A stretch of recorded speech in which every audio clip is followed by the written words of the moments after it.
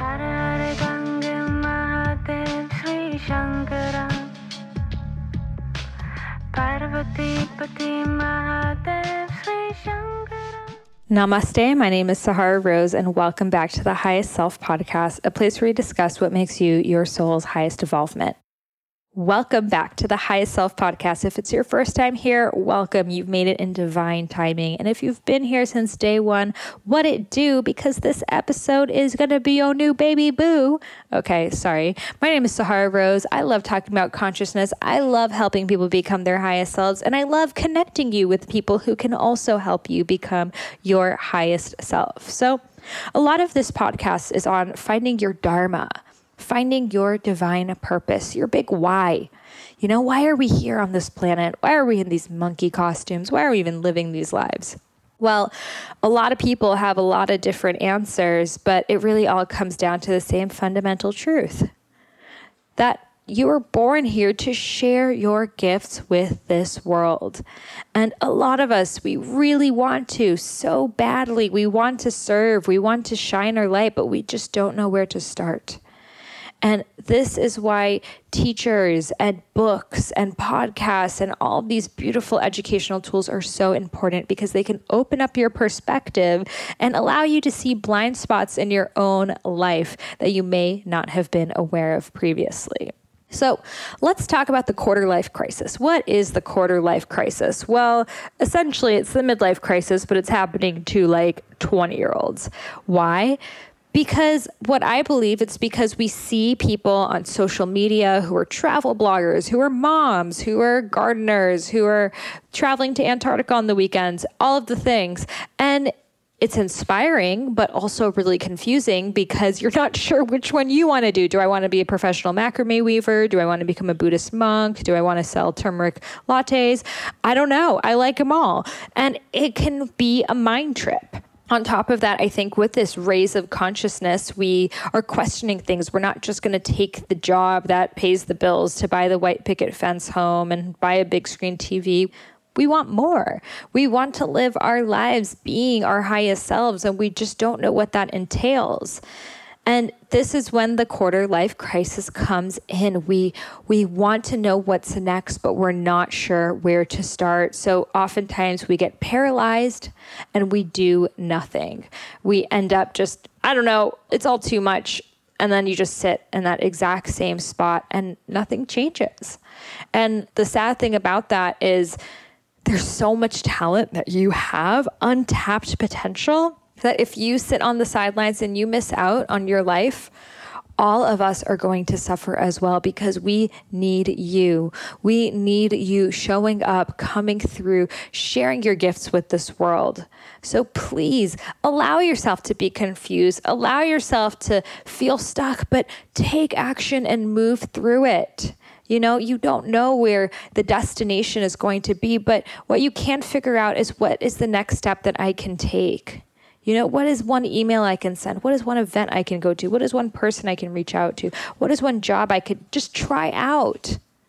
And those little breadcrumbs are going to eventually lead you towards your dharma. But if you just stay complacent, you will never get there.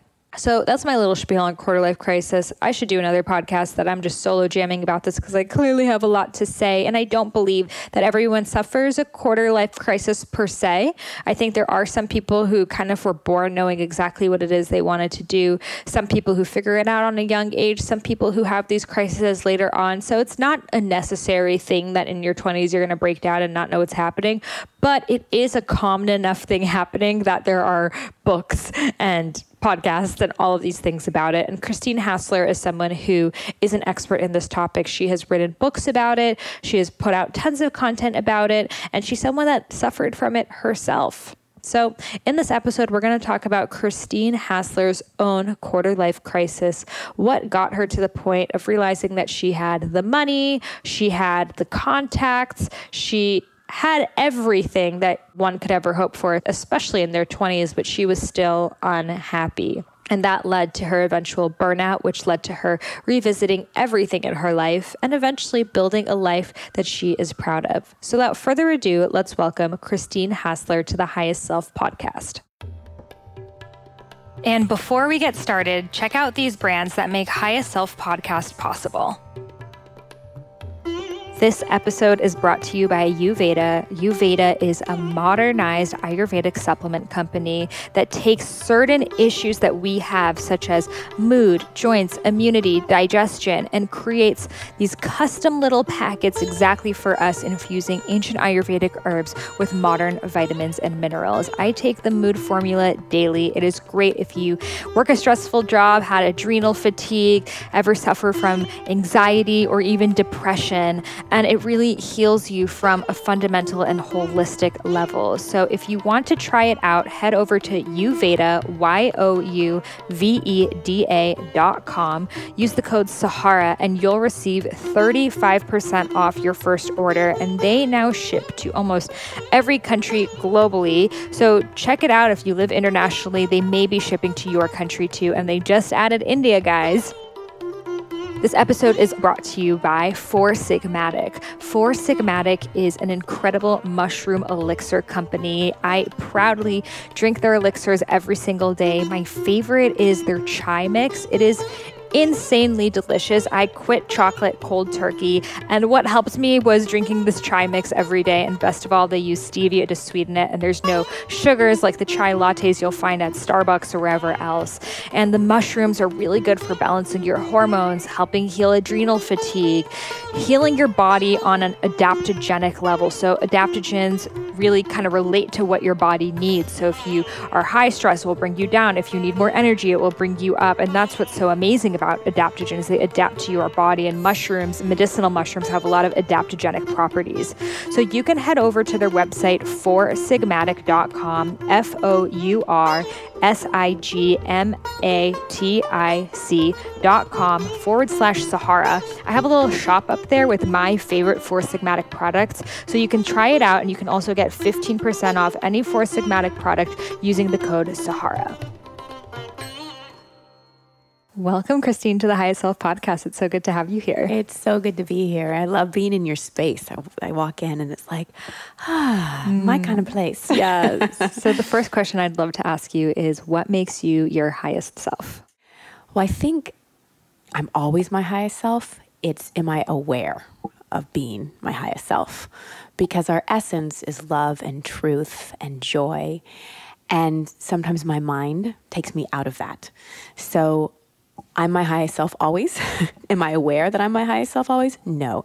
So it's that awareness, that dropping into the present moment, dancing, expressing my purpose, those things that help me remember the truth of who I am. I love that. And it's so important for us to realize that our highest self is always within us. Always. And it's not this thing over there that you have to do these things to get to. It's just remembering. You don't have to meditate for 20 years. You don't have to fast for 20 days. You don't have to, do anything. It's always there. It's just removing the obstacles to remembering. I think what that fear of people to realize that they're already their highest selves comes from, well, if I'm already my highest self, then wouldn't that make me lose the motivation to do anything? Well, that's a really good question, because a lot of times we just are motivated. We're not actually inspired.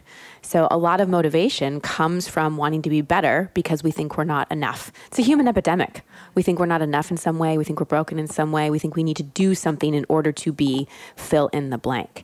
So I would love for people to be less motivated. I want people to be inspired. I want you to be pulled by a vision that just lights you up. So there's no pushing, because motivation can feel very pushing. It can feel very masculine. Nothing against masculine. We all have it, men and women. But let's just forget about being motivated and let's be inspired. And most of us have a pretty loud inner critic. We have that part of us that tells us where we're not enough, where we could do better, where we don't belong, where we need this to have this. And it's effective at getting us to get things done. I mean, just think of New Year's resolutions. Most people make a New Year's resolution because they don't like something about themselves. So they go into self-judgment and they're like, I'm going to do this so that I can be better. That's straight up motivation, and it's effective. You move on the goal line of life, but you get very depleted on the soul line of life, because your come from is always from a place of judgment. So true. And one of the things that I realized for myself a couple years ago is I want to be an inspirational speaker, not a motivational speaker, because they're two different things. They're two different things. I think it's one of my speaking mentors. I don't know if it was Lisa Nichols. I think it was Lisa Nichols. She talks about there's an inspirational speaker, a motivational speaker, like an educational speaker, an entertainment-based speaker, and then a transformational speaker. And I'm like, I want to be a transformational speaker.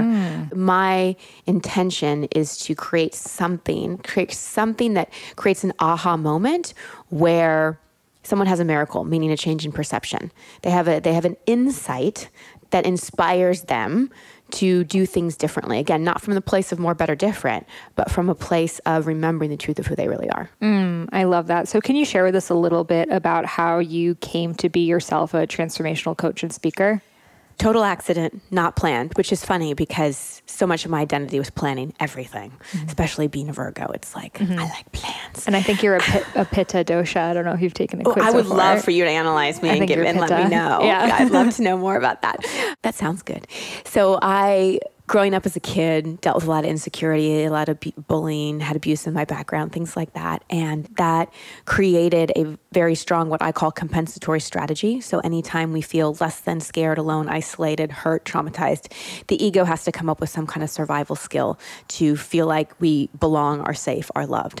So we kind of create these compensatory strategies to get love, get validation, belong, feel safe. And so mine was to be an overachiever. Thought, well, if I don't fit in, nobody likes me, I'm just going to get the best grades and be quote unquote somebody.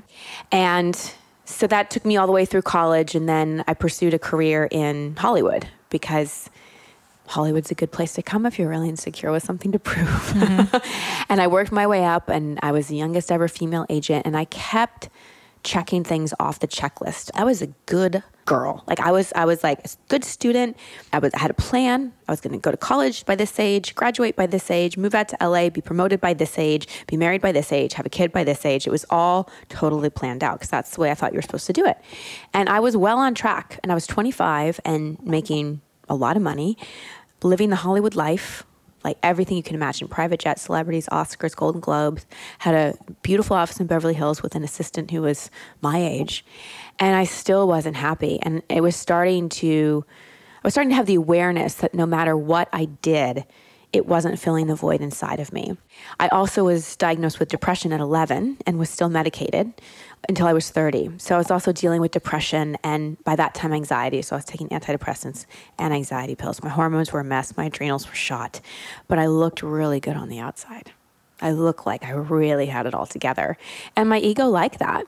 And it was an identity and a mask that I took great comfort in because it made me feel like that's who I was, you know? And as somebody who never felt like she belonged, once I kind of had this identity of being this successful young woman, I clung to it, but I was miserable. And Did you know you were miserable at the time? Oh, yeah. Okay. Oh, yeah. I remember a New Year's Eve sitting next to George Clooney, having a conversation with him and having the thought, I'm sitting next to George Clooney and he knows who I am, and I'm still not happy and still don't feel like I belong.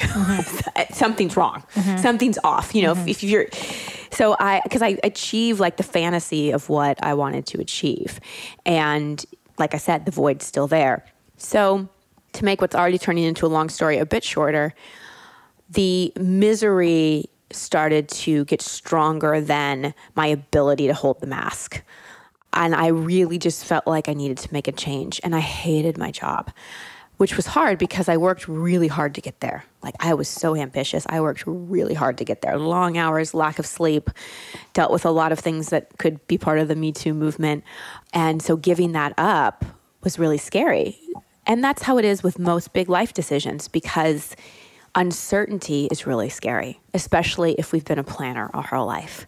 And it's somewhat easy to make a change when you have a plan, you know what you're going to next. But when you're taking that leap of faith, there's a free fall. And that really scared me. But like I said, the misery started to get stronger than the fear. So I decided to quit. I was really into health and fitness, thought I was going to be a personal trainer.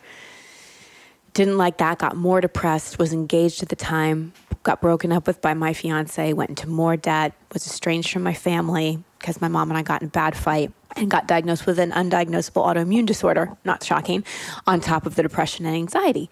So that was my rock bottom at about 26 years old. And I'm sure people listening have been through worse. For me, that was enough. It got my attention. And I had the awareness that I was the common denominator in all those things. And it was a very sobering awareness. And something in me, like definitely a higher self moment, saw that I had two perspectives: to look at it like I was a victim and life just doesn't work out for me. It works out for other people, but not for me. I'm a failure, like that total inner critic victim mode.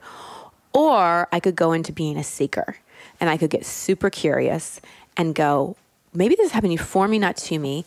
And if I am the common denominator in all these things, I must be a creator. So perhaps I can create something different. And that was the turning point. Now, it wasn't like I had that insight and then, I heard the angels singing and all the answers came and my depression lifted and money came in. But it was a pivot point in my perspective. And that is the most powerful pivot we can often make, because when we change the way we look at things, we truly become miracle makers. And it just opened up a whole new way of looking at myself and of life.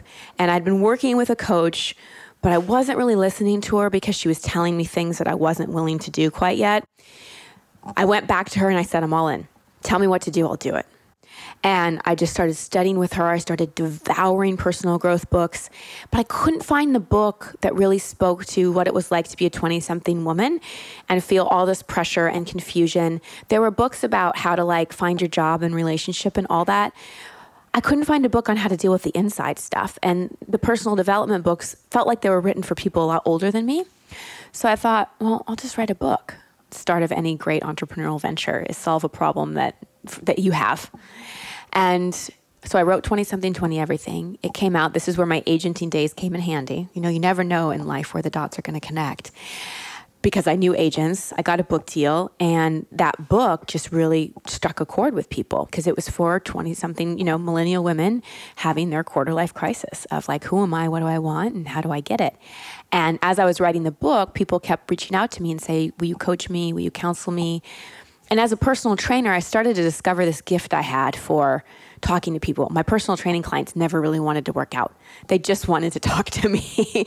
And they were older. They were in their 40s, 50s, 60s, and they'd come to me for advice, which just felt strange to me. So I started to discover this gift, and I went back to my coach, and I said, Mona, people are asking me to coach. And she's like, yeah, that's your gift. And I said, I've been coming to you for years, looking for my purpose, and you knew it all along? And she said, it's not for anybody else to tell you your purpose. You have to discover yourself. So that's how it all started. It was just, I was my own best client. I found a way through something that felt insurmountable to me and created a system that helped me. And then sharing that with other people was what turned into my purpose in my career. I love that. And I relate to that so much because that's how I found Ayurveda, needing it, wanting a book that modernized it, not knowing where I could find it, being like, okay, I'll write it myself. Literally that same thought. And I think for a lot of people are like, well, I don't get it. You just think you're going to write a book and then you just go and write it. I guess what a lot of people are dealing with is how to take an idea into action. Yeah. One step at a time. So my favorite way to explain overwhelm is being at the bottom of a staircase, knowing you're going to the second floor and standing there and going, how do I skip all these steps and jump to the top? Overwhelming. But most of us don't get overwhelmed when we see a staircase because we can just go one step at a time. So it truly is one step at a time. And this is where co-creation is so important to know, because I really do feel like the universe meets us at the point of action and intention.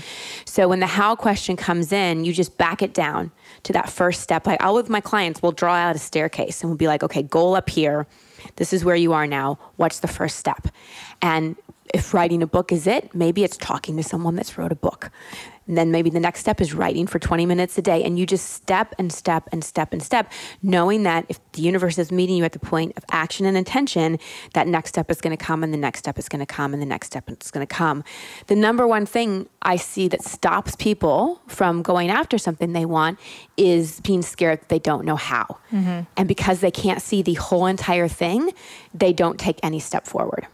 So true. And I think a lot of people, we don't realize how much information we have available to us. Like I see a lot of people who they are asking people things you could easily Google. Totally. And it's just like, I would never do that to someone, because if it's like an advice, like Christine, I want your personal advice, totally. But if it's like, oh, like how does a whole publishing a book thing work? Like that's something you could, or how do you write a book proposal? Yeah, like it's something you could easily Google, and that comes back to responsibility. And I think it's like so much easier for us to be like, I don't know how, it's never going to happen to me, than to just take responsibility that like no one knew how, and we're all just figuring it out. It's the victim versus seeker. Yes. It's the helpless versus curious. You know, that when we get into that energy of overwhelm, helpless, I don't know. And that's not a great affirmation to repeat. For sure. Like it's great to not know things, but be in the not knowing with curiosity. Yes. Not in the not knowing with helpless. So my affirmation that I was repeating in my quarter life crisis when I was 23 was, I'm confused. Because I was labeled by my parents as being confused because I was interested in so many different things. And they were like, well, how can you be interested in so many different things? You're just confused. So then that's the story I would start telling myself. And I think a lot of people are too. Yeah. How can we shift that story? Okay. So I really feel, especially for 20-somethings today, or really any age, we suffer from a little bit of what I call Cheesecake Factory paralysis. And for those that have been to the Cheesecake Factory, you know what I'm talking about, because the menu is an encyclopedia. It has a spiral. I've counted. It's 127 food options, not including cheesecake. Oh, and so you go there and you don't know what to order because there's so many choices. And you take all this insight. You ask the waiter, you ask other people, what do you want? What do you want? What do you want? And then you order something, it comes and you don't like it and you're obsessing about it. And you didn't make the right choice and everybody else did. We have Go for the lettuce wraps. Yeah, exactly. So it's always a safe bet. So we just have so many options. So for me, sometimes instead of looking at something and going, how can I change this? It's more, what can I develop instead? And instead of looking and go, how do I get out of confusion? Just accept there's a lot of options, especially in your 20s. There's a lot that we feel pressure to figure out because it's like the first time we're really adulting, and it's like, what do I want to do? Do I want to get married? Where do I want to live? Without a lot of life experience on our own to make that decisions. So maybe it can be confusing because there are so many options. So instead of like trying to fix the confusion, let's move over to developing intuition and really developing a practice, which I know you teach so well, of connecting in. And practicing that skill of discernment. Because intuition it isn't just about like getting a sense about something and getting a download.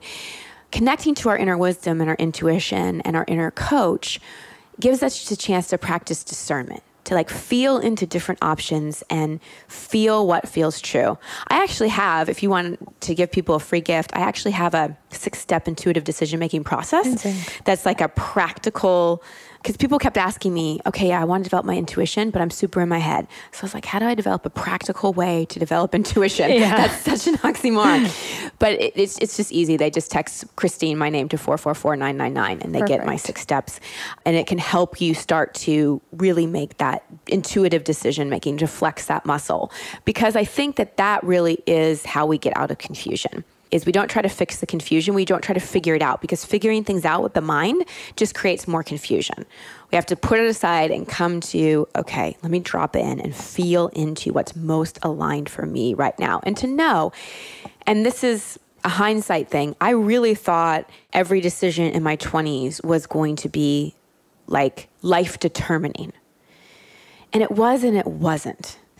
It was life changing and life determining, and that was part of my path. But no decision locked me into something that I regretted. Now, we have the freedom to make choice and the freedom to change directions, and making mistakes and failing is not a bad thing at all. It's often how we learn. I think the worst thing that we can do to slow ourselves down is to make no choice, is to sit in limbo and to sit in confusion and try to figure things out, because oftentimes the answers aren't crystal clear. They aren't. Sometimes you get a total hell yes. Like I've even posted, if it's not a hell yes, it's a hell no. And often that's very true.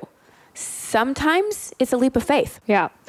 I used to do a lot of pros and cons lists. Yep. And for me, it was like, since I didn't have my intuition at the time, at least I could just, okay, let me step into all the pros, let me step into all the cons. And then naturally from doing that, I felt like then I intuitively was able to see that way. Yep. And that's a great example of combining mind and intuition, of using the mind and then the intuition does the rest. Love that. So let's say you're that person there and you're like, okay, I literally have no idea where to start. It's not like I know I want to write a book or I want to make a movie. It's like, I just don't really know what I'm even into. In terms of career? In terms of, career, passion, you're just maybe working a job, but you don't know. You're kind of interested in a lot of things, but there's nothing really grabbing you. Yeah. Well, there's two things I would say. When I spoke at colleges, I used to talk about kind of the 4 different types of people and career paths. And one of them is what I call a noodle thrower. I like food analogies. I've used 2 already. When I was little and we'd cook spaghetti, you'd throw the noodle against the wall. And if it stuck, pasta was done. And if not, you had to put it back in the pot. And for a lot of people, when it comes to their career path, they're a noodle thrower. They've got to try a lot of things until something sticks. And it truly is a process of elimination.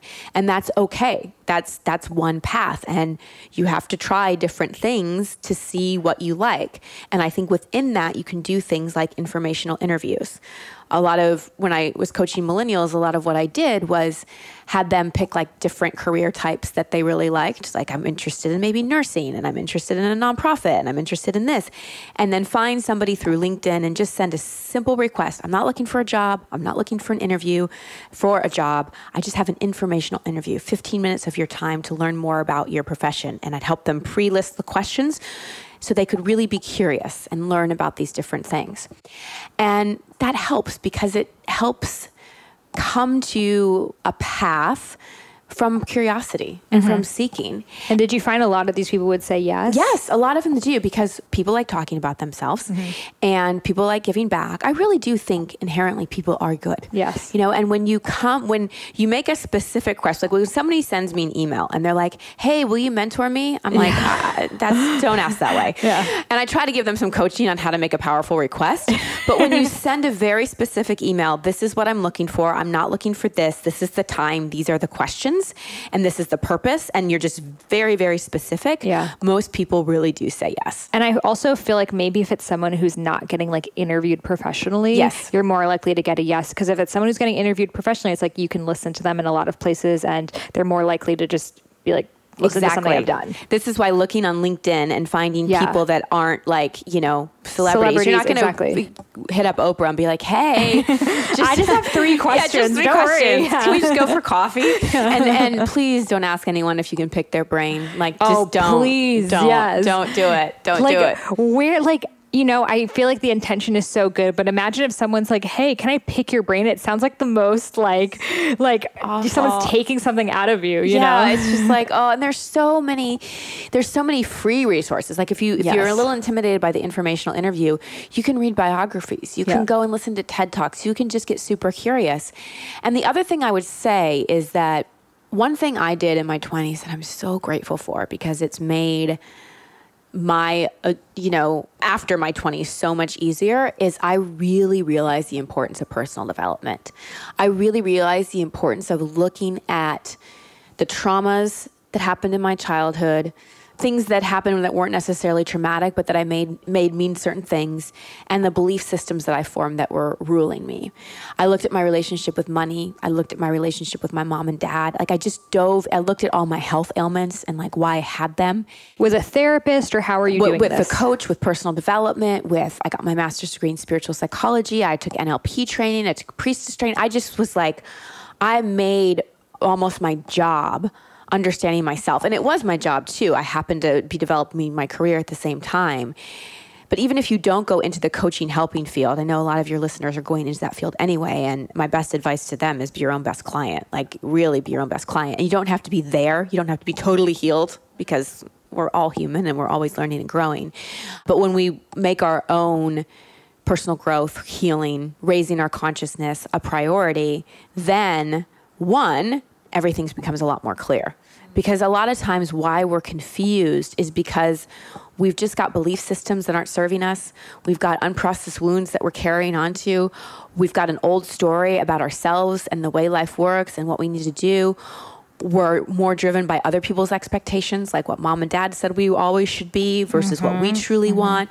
So if you feel confused or you don't have a clue, it might just be because, your windshield is dirty and you need to put the wipers on and get clear about what's impacting you and your thought process and clear some clutter out so that you can see more clearly. So true. And now I feel like there's no such thing really as confusion. It's just not listening to your truth. Totally. If you're confused, you're just not listening. And I think that's such good advice instead of like going after the purpose and like, It's like, okay, what can I fix right here? It's like when you're looking for something in your house, instead of looking for that thing, maybe just clean the clutter and then you'll just find it. Yeah.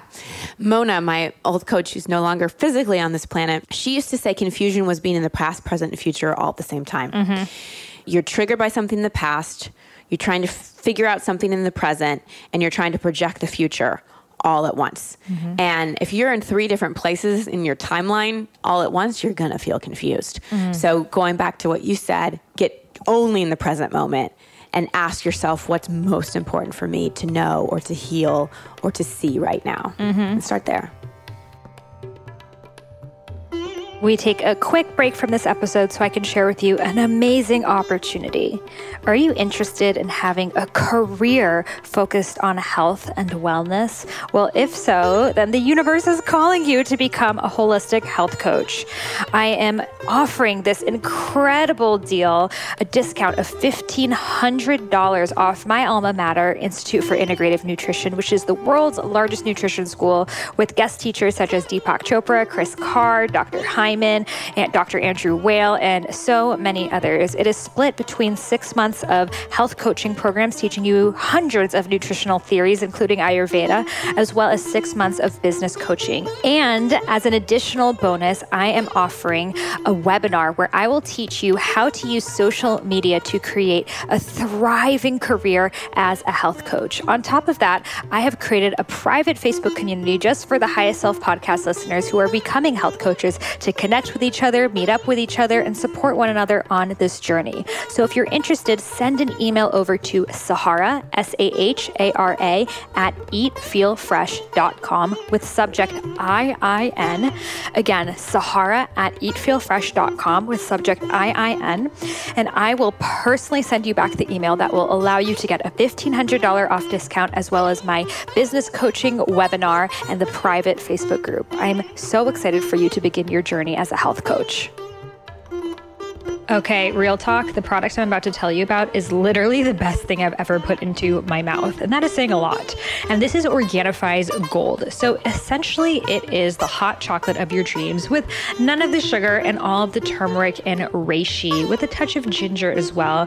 It is delicious on its own, just with water. When I was on my Panchakarma and I couldn't have any sugar or chocolate, anything like that, I brought my Organifi Gold with me. Panchakarma approved, and all I needed was hot water, and it was the perfect, just sweet, soothing, desserty taste that I so deeply crave after meals. And it makes me feel so calm, so restorative. It is my optimal nighttime tonic. And literally, I've gotten all my friends on it, and I'm pinching myself that they are my podcast sponsors, because even if they weren't, I would still be telling everyone about it. So head over to Organifi.com and use coupon code Sahara for 20% off. That is Organifi, ORGANIFI.com. Use coupon code Sahara for 20% off your gold.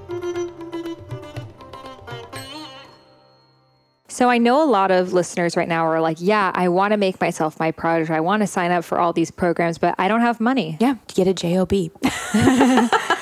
I did so many things in my 20s, including hand modeling, to afford, thank you so much, to afford things. I remember I wanted to go on this one yoga retreat, and it was like $1,200, which to me was a lot of money at the time. And so I wrote all my friends and family members, and I said, I don't want a Christmas or birthday gift for 5 years. I want to go to this yoga retreat. Would you please donate whatever you feel in lieu of a gift to this? Like, I was just so committed to it. And I really do feel like when we are committed to something fully, the resources show up. And the I can't afford it, look deeper at that. What are you really saying? Do you not want to do what it takes to come up with it? Do you not think you're worth it? Or is it really not that important? Yes. Because when you do know you're worth it, when you are willing to do what it takes to come up with it, and you are committed to it, the resources do show up. And sometimes, like, I've done a bunch of things to pay bills and to support myself as I built things that weren't glamorous and that I didn't like doing. After I left the Hollywood job, I did the personal training. I could only support myself for a little bit. I went back to work for a production company for a period of time, full time, when I did my business at night and on the weekends. And it wasn't great. Like, I didn't love it. If anything else, it even like made me go even more all in on my business because it reminded me how much I hated having a boss. But sometimes those things are required. Yeah. But they're short term. They're short term. And I think coming into that perspective of I'm doing this job so I can do the thing that I want to do. But a lot of people, they start doing it. And the common complaint is, well, I don't have the energy after my job. It sucks everything out of me. Well, it sucks everything out of you because of how you're looking at it.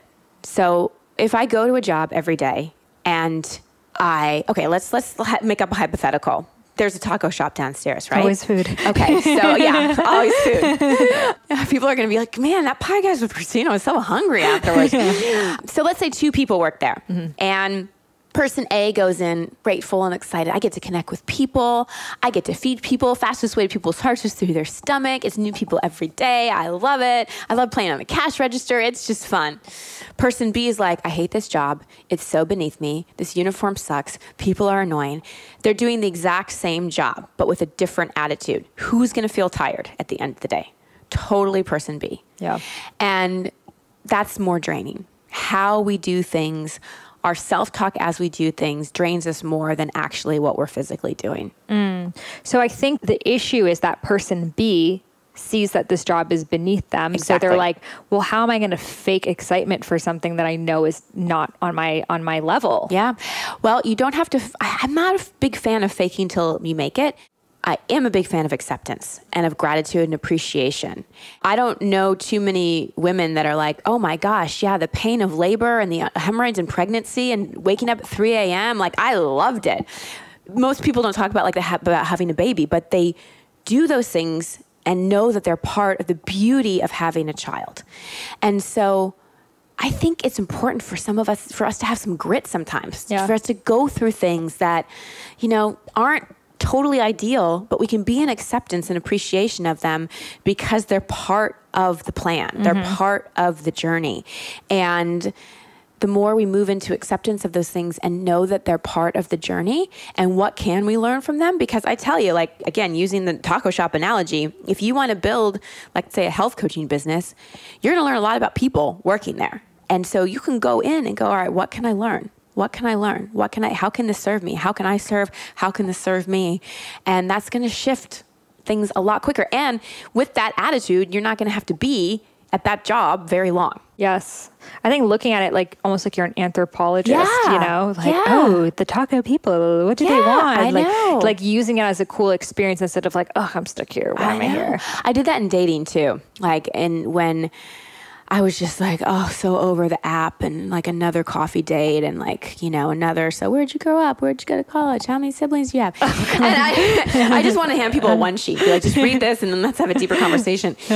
And I was just like not enjoying it. And that was not the energetic I wanted to be in. So I would just go in with the attitude of what can I learn from this person? Because everybody has like a unique experience or a unique passion. I remember this one guy was super passionate about spiral dynamics and I learned about this, and somebody else was like the butterfly effect. And I just got curious and went in with that attitude, and it made it a lot more fun. Yes.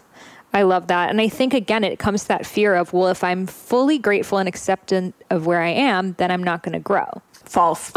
Right. False.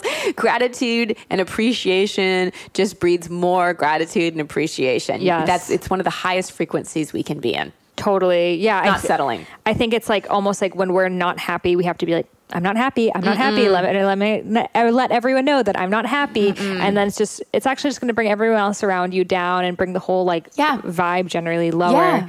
So if you're in a job that you hate, try to find the best of it because you're going to have more energy after to do the thing that you want to do. Absolutely. And let's make the distinction between a job you hate and being in a toxic job. So a job you hate is we're talking about your attitude and the judgment that's beneath you. A toxic job would be an abusive boss or working hours that, are just uncalled for.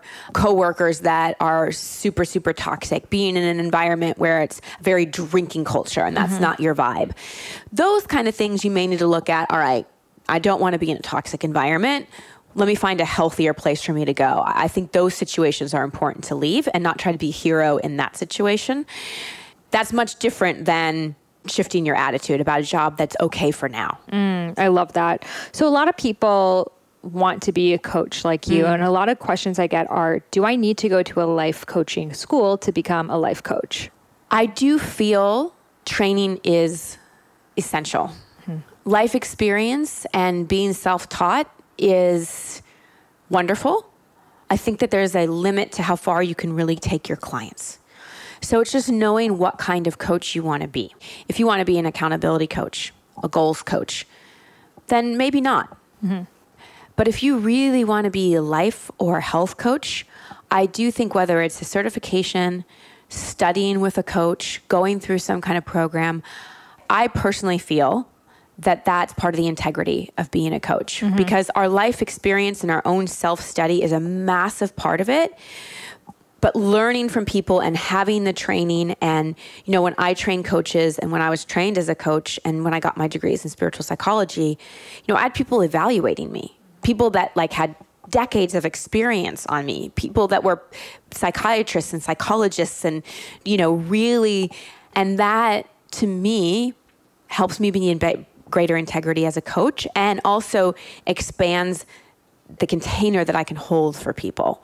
So I do think it's important depending on what kind of coach you want to be. And I love that you said maybe not for the accountability or goals coach, because I was just speaking with someone and he's very much an accountability coach. And he's like, I'm not here to tell you something you haven't heard. I'm just here to hold you up to you being there for yourself. Exactly. And he didn't have to go to school for that. It's just him being a stand. Exactly. Yep. And that's one thing that you could just kind of jump into. But if you're trying to be like Christine and be like, I'm going to transform everything in your life and go in there and you have tools and exercises and prompts and all of these things, that takes learning. Training. Yeah. It takes training and skills and supervision from people that really know what they're doing. So a lot of people think, well, how can I coach other people when I have a shit ton of problems myself? Well, the human journey never ends. So we're always learning and growing. I will say that the more I have done the work, the less shit ton of problems that I have and the quicker I move through my shit ton. So there's no perfection. For me, it's more, are you walking the talk? Would you tell a client to do something that you're not doing yourself? You don't have to be there. Don't have to have it all figured out. Mona, when I first started coaching, she's like, just coach women in their 20s who are a little bit behind you on their journey. Not beneath me, but behind me. So where I'm, move through certain things, they're still in them.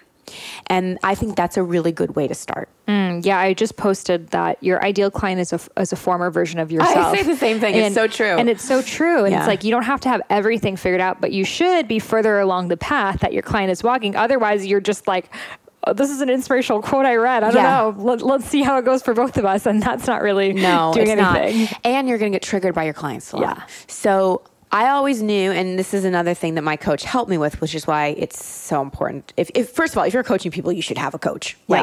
Period, end of story. So I would go to her. I'll tell you two stories. I went to her after one session because I go to her and tell her about my sessions.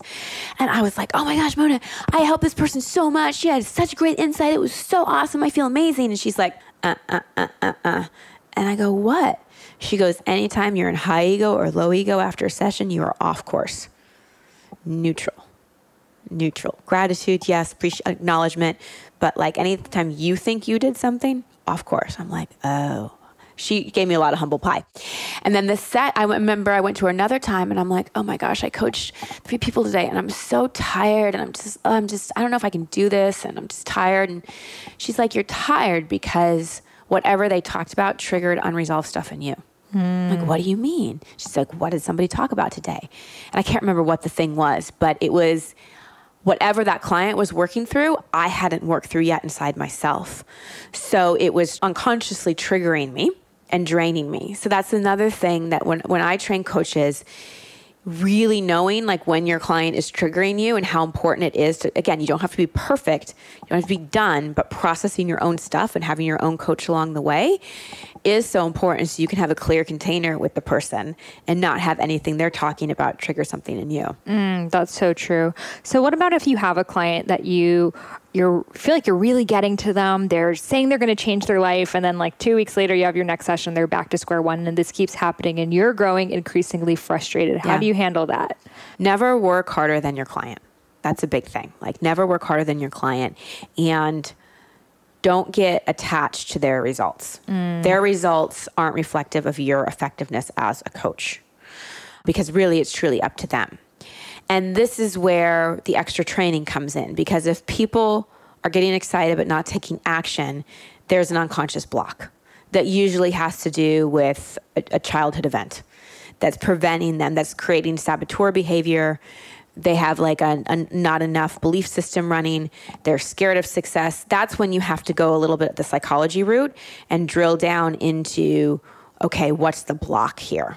So true. Yes. Because I remember back when I used to do coaching, like I had a client that was always like the same thing. And I'm like, I don't get it. Like we're still, and then I was like, this is something that's way bigger than what I can help you with. And I think that she did end up getting help. But I think it is wise of coaches to know that you're not going to be able to solve everyone's problems. You can't. And a lot of times people come in and they want action, action, action, action.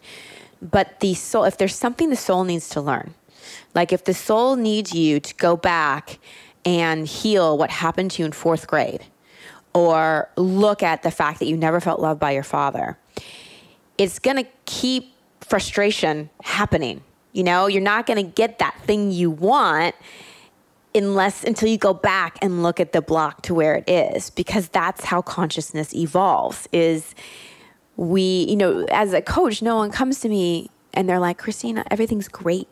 Like, I just want to be even better. Most people come because there's something that's a block. They want something and it's not happening, or they can't get over something or whatever. I call it an expectation hangover. And it is that very discomfort, dissatisfaction that takes us back to something that needs to come up and heal. As soon as that happens, the block removes and the person has momentum again. So how do they come down to, oh, it's this thing that happened to me in 4th grade? Well, this is where the work of a great therapist or coach comes in handy.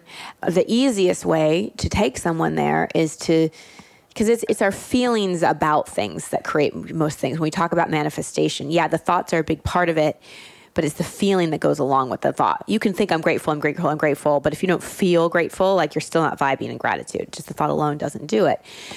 So you take whatever feeling is present. Like let's say someone can't get their goal, like leaving their job. So like every time they come close, what's the feeling that comes up? Is it fear? Do you feel like a sense of rejection? Like you zone in on that feeling, and then you ride that feeling back in time until it pops up in a memory, and you start there. I love that. So good. And your new book is called Expectation Hangover as well. So can you tell us about that? Yeah. So I wrote 2 books for 20-somethings. And Expectation Hangover is all about how to leverage disappointment. So an expectation hangover is when things don't go according to plan. They do go according to plan, but you don't feel like you thought you would. Like you achieve a great result, get in a relationship or the job, and you're like, why am I still not happy? Or life just throws you an unexpected curveball. And I, as a seeker and a coach, it was expectation hangovers that always led to the greatest transformation if people were willing to go into it and not just try to jump over it. Most people, when they have an expectation hangover, they just want to move on.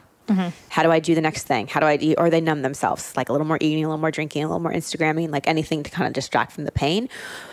What's also popular is spiritual bypassing. Just like everything happens for a reason. I'm learning from this, la-di-da, like next thing. Yes. And then it's like the same expectation hangover over. So we are we are light and we are love and we are that highest self and we also are human. So we also, there's sadness, there's anger, there's shame, there's those emotions that are emotions, energy in motion. And there are times in life where it's important to acknowledge those and get those out, not from the place of sitting and stewing in them and being a victim, but being like, you know what? When I was bullied in 5th grade, I never got to yell at anybody or tell anybody off. I just had to internalize all of it. And maybe it's time to give that a voice.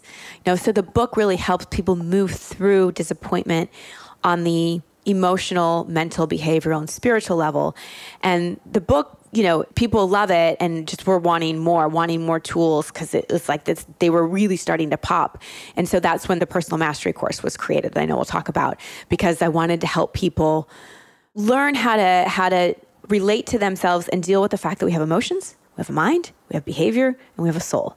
Like, how do we become masterful at all of that? Not just one thing. Some people lean into the mental part and just affirmations. Some people are action, action, action. Some people are like, I'll just meditate all day. And other people are like emotional. But we need to be integrated, holistic beings. I love that. And can you tell us about the Mastery course as well? Yeah. So it's called Personal Mastery because I truly believe that if we want to say recipe for success or whatever, is personal mastery. Really knowing yourself deeply, knowing how you've suffered, because the original definition of the word passion is suffering. And for so many people, myself included, you included, our passion in terms of our purpose and expression has come from our suffering. And just like we've evolved our suffering into a purpose or passion, so the word passion has evolved from suffering to purpose. And so I wanted to make suffering like less daunting for people. And in Personal Mastery, you really learn how to become masterful of your own suffering so you don't have to suffer needlessly. And you start to understand, you start to connect the dots. You understand certain life events that created certain belief systems that have led to certain ways of being. You understand something called your avoidance trap. So this is another thing as a coach I found, is that people talked about what they wanted a lot, but they spent way more time and energy avoiding what they don't want. And I call that falling into your avoidance trap. So my personal avoidance trap is rejection. So core wound for me, like bullied, boys never liked me, wasn't invited to birthday parties, like rejection was like a big wound. So I fell into the avoidance trap of rejection a lot in my life, meaning I'd want to do something and I'd start to do it, but then I'd have that fear of rejection come up. I'd fall right in that avoidance trap and I wouldn't do it. And once I started to understand that it wasn't a lack of motivation, I was stuck in my avoidance trap, then I was able to shift behavior in a different way. So it takes you through, again, the emotional level. I demonstrate how to release emotions and not recycle them, because I found so many people be like, but I do cry. Like, I do hit a pillow and yell, but like, it's not changing. And that's because we tend to recycle emotions, meaning we have a feeling, but we have a judgment that goes along with the feeling. And instead of releasing feelings with compassion and understanding, we emote them with judgment and analysis. And so they just kind of loop back and loop back and loop back. So I teach you in the course how to actually have an adult version of a temper tantrum that's therapeutic and effective, and teach you how to neurologically reframe your brain and shift your behavior, because 95% of our behavior is unconsciously driven. So how do we get that number down a little bit so we can operate more consciously? And then we dive into the spiritual, like how to be a seeker, how to have a stronger spiritual relationship. I love that. And this is a really good example of a tool that you can use if you're looking to find your purpose instead of, going on a job hunt. It's inside. Go within. Yeah.